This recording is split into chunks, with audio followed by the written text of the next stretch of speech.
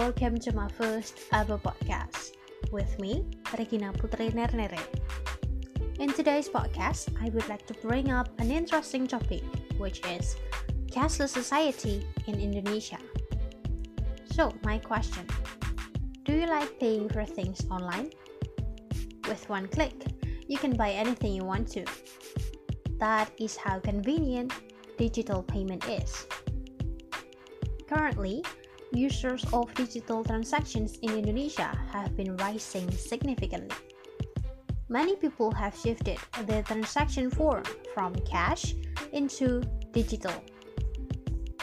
In line with society's needs, a website from the Central Bank Indonesia mentions that the government has launched a national non-cash movement which encourages citizens to accomplish a cashless society. This campaign aims to promote a more effective and efficient national financial system. While the cashless society may be seen as the government's aim, do you think Indonesia should abolish cash and move to a cashless society? Ultimately, here are some strong reasons why we should reconsider this policy. First, access to the internet in Indonesia is still unequal. As we know, having access to the internet is the main requirement to make digital payments. In fact, not all citizens in Indonesia have the same chance to access digital transactions.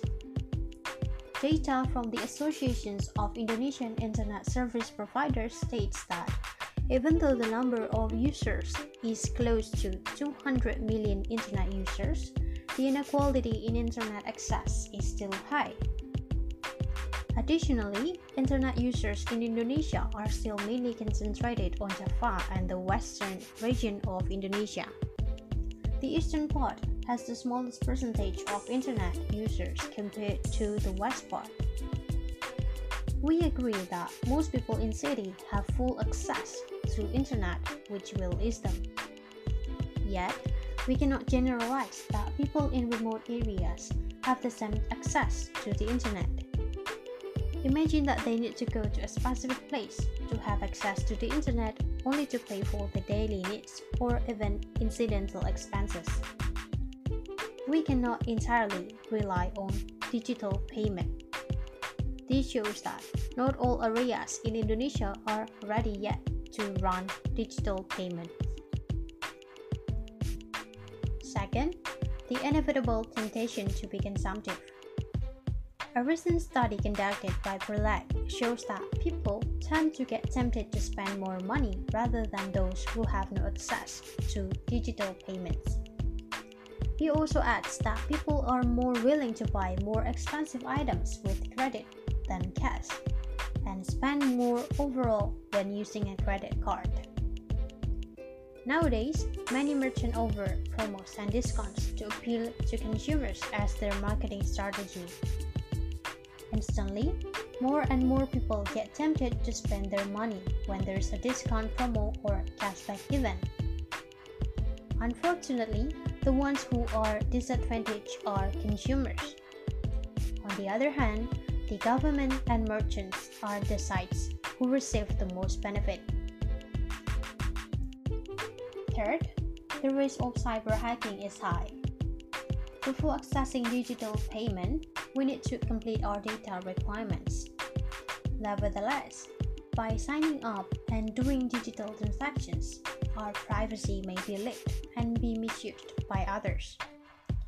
Data from the Economist video on YouTube mentions that in 2019, Capital One Bank got hacked by a hacker who managed to steal away 106 million people's detail in a matter of days. Unfortunately, nobody noticed the attack after a few months. This shows that even one of the biggest banks in America didn't expect such threats. Cyber attacks can happen anytime without our consent. Seeing this harm, running a cashless society in Indonesia will be risky. Although the demand of users from the young generation is high, we still need to reconsider this policy, which is valued as a step to evaluate our readiness before running this cashless society. One example is Sweden, the first country that rushed into a completely non-cash system. Savage says that there are still some elderly who are uncomfortable and still struggle to use digital payment. Another complaint is that they need to pay higher fees for in-branch bank transfers. They later feel excluded than they might elsewhere. Savage also adds data that based on a survey, 7 out of 10 Swedes still wants to get back to using cash in the future. So in conclusion, although today's technology benefits us in matter of convenience, we cannot instantly shift everything, especially going cashless with digital payment. Many aspects are needed to completely reconsider our decision to be a cashless country, like unequal access to the internet still happens in many regions of Indonesia. Additionally, the consumptive lifestyle will always haunt us as a consumer if we are not wise.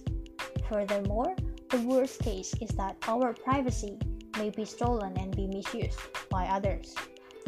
Thus, after understanding the consequences and their effect on a cashless society, we can conclude that Indonesia is still not ready to be a cashless country. So that is my first ever podcast about cashless society in Indonesia. Thank you for listening to me till the end. I hope you are a wise shopper if you are one of the digital payment users. So thank you again. Stay happy and stay safe wherever you are. Thank you.